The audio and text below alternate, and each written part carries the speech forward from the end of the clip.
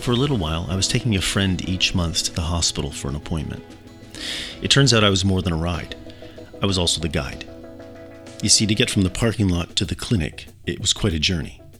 My friend wasn't very comfortable taking an elevator, so we had to use the stairs, which complicates things even more, because the hospital entrance, which was ground level, was the 4th floor. Yeah, I know, confusing. To get to the 1st floor, you got to go in on ground level and go down 3 flights of stairs. Now, the first time I discovered this, I was convinced that the guy who made the signs must have lost his job. It's a labyrinth. Each time we go down one flight, we'd have to exit into a long corridor where I could never remember if I was supposed to turn right or left to find the next flight of stairs. And every time I found myself saying the same thing. Why isn't there a sign sticking out from the wall so people can see where to go? Now, there is a sign beside the doors that access the stairs, but they're flat and you have to be in front of the doorway to see it. It drives me nuts. Mostly because it happens every month. And I mean, at least I get all my footsteps in, but if you're late, which often we are, wow, these are frustrating times. So after months of this same experience, showing up a little bit behind and in a hurry, it kind of felt like Groundhog Day, but it looked like a scene from Maze Runner. And so I asked my friend, do you think you could ever find this clinic without me? They looked at me and didn't need to say no. It was written in anxiety all over their face. I remembered saying, I wish they would have a sign. I can't believe they don't have a sign so people can find these stupid stairs. I can't be the first person who gets lost every time they come here, I said. You would think in an emergency, this would be important. And suddenly, the craziest thing happened. As we walked out into the hall from that stairwell, with those words still on my lips, I was faced with our usual dilemma, trying to figure out if we go right or if we go left, and I was stopped in my tracks. It was a miracle. Glowing, lit up. It was illuminated. A sign, spelled out. It even had an arrow, and it hung above each and every door, sticking out into the hallway, all lit up, announcing each and every stairway. And they weren't new. In all caps, glowing in fire engine red, they said exit, with a tiny little arrow letting you know if the stairs go up or if the stairs go down. I was stunned. How had I never seen these before? I felt so stupid in that moment. I stopped and I said aloud, you've got to be kidding me. There are exit signs. My friend said, of course there are. I said, you saw them? Why didn't you tell me all these months? He said, because you told me you were looking for stairs signs. Because I was looking for stairs signs, I missed every other sign. We often only see what we want, and we walk past what we really need. But what if there's more here than we can see? More here than we can comprehend in any given moment? More than our disappointments, more than our fear, more than our anger, more than our frustration. But we just can't see anything more than the filter of our feelings, of our circumstances, of our expectations. Now that phenomenon of only seeing what we're looking for, not necessarily what we need, happens in every aspect of our lives. It happens physically, it happens emotionally, it even happens spiritually as well. But if we could see the signs, and not just the ones that we're looking for, but the ones that are looking for us, they might be life-changing. One of the perennial gifts of spirituality is this notion that everything we're looking for is already right here in our life. But sometimes we just cannot see it. I want to tell a great story. A story that I think can help us. It's a familiar story for some of you. One that we will need to hear again and again and again. A story that for us can actually become a sign to help us find where we need to be. A couple of weeks ago, we began to tell the ancient story of Jacob. And last week, Jan talked about his brother Esau. Jacob had his name changed to Israel after an evening of wrestling with his past. If you continue to follow Jacob's life, you will read of how he eventually has 12 sons who will become the namesake of the 12 tribes that will eventually become the nation of Israel. But those 12 tribes, those 12 sons, are known as the children of Israel, literally, the man named Israel. But before Israel is a nation, before Israel is a people, Israel was a person. And then Israel, Jacob, had children. And those children grew up, got married, and had more children. And the book of Exodus begins by telling us that Jacob and all of his children and their children move to Egypt, and they settle. And in total, there were 70 of them. A people group called Israel. And just as God had promised Jacob and his father Isaac and his grandfather Abram that they would begin to multiply and prosper, and through them the entire world would be blessed, they find themselves enjoying a good life in Egypt for a time. Jacob eventually dies, and a new Pharaoh becomes ruler of Egypt, and there's no history with the children and families of Israel with this new Pharaoh. And overwhelmed with the size and fertility of these people who'd gone from 70 to thousands, hundreds of thousands, the Pharaoh demands that the Egyptian midwives kill all the male babies born to the Hebrews. He's scared that they may form an uprising. But these Egyptian midwives, they refuse. They don't. Secretly, they don't follow the Pharaoh's commands. The book of Exodus says that they saw God's blessing on these people and had respect for them and their beliefs. But the Pharaoh gets wind that the midwives aren't killing these firstborn babies. And he's wondering why these, male babies are showing up at all these daycares. And so these Egyptian midwives make up some excuse about how tough the Hebrew women are, who they give birth without them before they even arrive. So the Pharaoh demands all of Egypt, if they see a male child, to cast them into the Nile River. Now, one woman from the family line of Levi, one of Jacob's sons, has a male child and decides to waterproof a basket and take her chances floating her son down the Nile River. And in a strange twist, it's Pharaoh's daughter who discovers him while bathing in the Nile. And this Egyptian princess takes Moses as her own child, and she finds a Hebrew woman to nurse and raise him, who just happens to be Moses' own mother. It's an interesting story, it really is. And Moses, this child of his grandfather Israel, grows up with this interesting tension between privilege and his roots. He is a prince of Egypt, yet he is one of the Hebrews, one of the children of Israel. Now, nothing is written in this story of Exodus of these growing years. It's safe to assume that Moses enjoyed the spoils of someone else's work and the misery of his own people as the slavery and abuse only got worse. The more they were persecuted, the more they multiplied, like gremlins eating after midnight. It was an incredible story. But when Moses gets older, the writer of Exodus picks up and says that Moses is one day out in Egypt and he sees a Hebrew slave being beaten by an Egyptian. And in that moment, Moses has empathy for his own people. And he defends the slave and he kills the Egyptian and he buries the body in the sand. The next day, Moses again is out amongst his own people and he sees two Hebrew slaves fighting amongst themselves, and he steps in and asks, why are you striking your own friend? To which they look at him and respond by saying, you have nerve? Are you going to kill us too and bury our bodies in the sand? And Moses is terrified. He's shocked. Surely word has gotten out.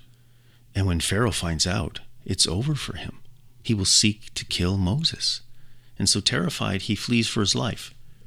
He's no longer the prince of Egypt. He cannot be protected by his privileged life. He flees to the land of Midian, where he finds a new life and a wife. He becomes a shepherd, watching sheep on the hillsides of this rugged land.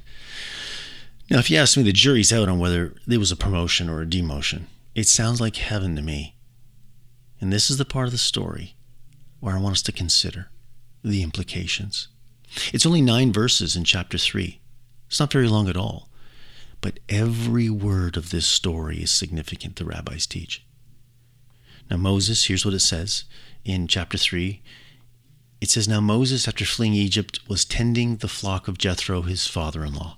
And he led this flock to the far side of the wilderness and came to a place called Horeb, which means mountain of God. And there an angel of the Lord appeared to him in flames of fire from within a bush." The writer continues, "Moses looked, and behold, the bush was burning, yet it wasn't being consumed. Upon seeing this, Moses says, 'I will turn aside to see this great sight, why this bush is not burned.' So he moves closer to get a better look, and as he does, God saw that he turned aside to look, and that Moses was picking up what he was putting down. And God is bearing witness that Moses in this moment is recognizing the divine is trying to speak to him. And so Moses moves closer to listen. Exodus writes that God called to him through this bush, 'Moses, Moses.' And Moses responds, 'Here I am.' And then the divine says to Moses, 'Do not come near. Take off your sandals, for the place where you're standing is holy.'" Another way of saying this is, you don't have to come closer, because where you're standing is holy. It's sacred. It's enough. In fact, more than enough. And the rest of the story has God telling Moses to go back to Egypt and to set free the children of Israel, who by this time are 500,000 people, the story tells us. The task ahead is ridiculous and unbelievable, but the reason Moses does it is because this moment is enough to inspire and empower everything that's going to come after. This moment is more than it seems. So what are we to do with a story like this?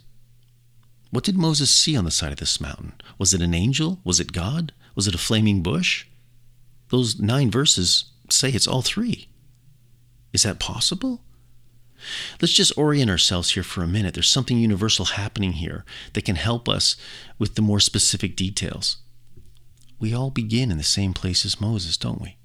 At some point, maybe many times in our lives, we stand on the far side of our wilderness, on the side of our mountains. For Moses, it will become the sacred mountain of God. Right now, it's an obstacle to climb. This mountain, Horeb, is thought by many to be Mount Sinai.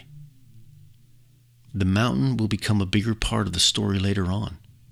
Once again, our mountains and how we experience them often become a bigger part of our story later. And not just our story either. You may recall another story that will take place much later of this same Moses climbing this same mountain to receive tablets of stone, the Decalogue, the 10 Commandments. And like Moses, we stand on our mountains. Unbeknownst to us, these may become sacred. Believe it or not, that obnoxious mound that seems to be robbing your view of your promised land may surprise you. But right now, this is just an obstacle.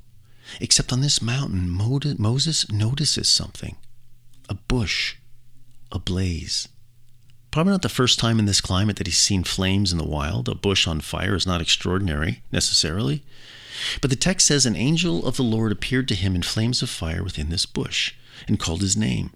'Come no closer, remove your sandals, the place you're standing is holy.'" What did Moses see? Did Moses see an angel of fire? It sounds more like a heavy metal band. Or were the flames the messenger? The next line is our clue. Moses doesn't go over to see an angel in a bush. But the text says he went to see a bush on fire that strangely was not being consumed. The next verse is pivotal. But when we read it over so fast, I think we miss it. It says that God saw that Moses went over to examine the bush, that this is the moment when God calls to him from within it. And here's where it gets even more unfamiliar for me. Moses hears a message from the bush that says, "Don't come close, for where you're standing is enough, is holy, is sacred." I find it interesting that the holy ground isn't where the bush is, where the divine speaks, where the extraordinary burns. My flannel graph Christianity would want me to see the bush as the miracle on the side of this mountain, but that's not what the story tells us. The holy ground isn't the messenger of fire lighting up the side of a mountain, where God's voice speaks, where a bush burns but isn't consumed. That isn't the holy ground. But But what about the angel? What about the fire? No. The story tells us the sacred ground is the place where Moses stands, actually where Moses notices. The text says when God saw Moses' awareness, he noticed. Moses paused. And then God calls out, stop, don't come any closer. He says, take off your Birkenstocks. You don't need to come any closer. Some ancient rabbis even teach that it's not a place that's sacred, it's the moment that's sacred. The moment of awakening, the moment of awareness, the extraordinary buried within the ordinary. I used to believe that what made this space sacred was God. But if we're to understand this story correctly from an ancient Jewish perspective, what makes this space sacred wasn't that God was there, really there, but that Moses was, and aware. Now, I've heard it said that there's no such thing as unsacred, that everything is either sacred or desecrated. I like that. For us, something is sacred because God shows up, but for the divine, is it possible that what makes a place sacred is when we show up? And by showing up, I mean present, aware that there is more. Moses saw, he didn't just look, he considered that there's more going on here. There's a difference. Like the difference between touching and feeling something, between speaking and saying something. There's a difference between consuming and tasting, between hearing and actually listening. These aren't synonyms. There's a gulf between these two ideas, and that gulf is traversed by awareness, by being present. And we are meant to experience moments like Moses, moments that wake us up, moments that draw our attention, moments that open our eyes to hear. Yes, they are still at the mercy of our response, but the full potential of transformation exists. How long would you have to observe a piece of wood burning before you realize it wasn't being consumed? Seconds or minutes? You'd have to watch for quite a while, actually. It would have to be intentional. Perhaps the miracle isn't that the bush was burning strangely. The miracle is that Moses stops long enough to notice something meaningful and something trivial. It's peculiar enough for him to go closer to observe it, and this is why some rabbis teach that it wasn't a miracle at all, it was a test. That he could be present enough for long enough to notice the extraordinary within the ordinary. And when Moses goes closer to observe, when he has been present enough to know there's more here, and when he moves in, the surrender to uncertainty,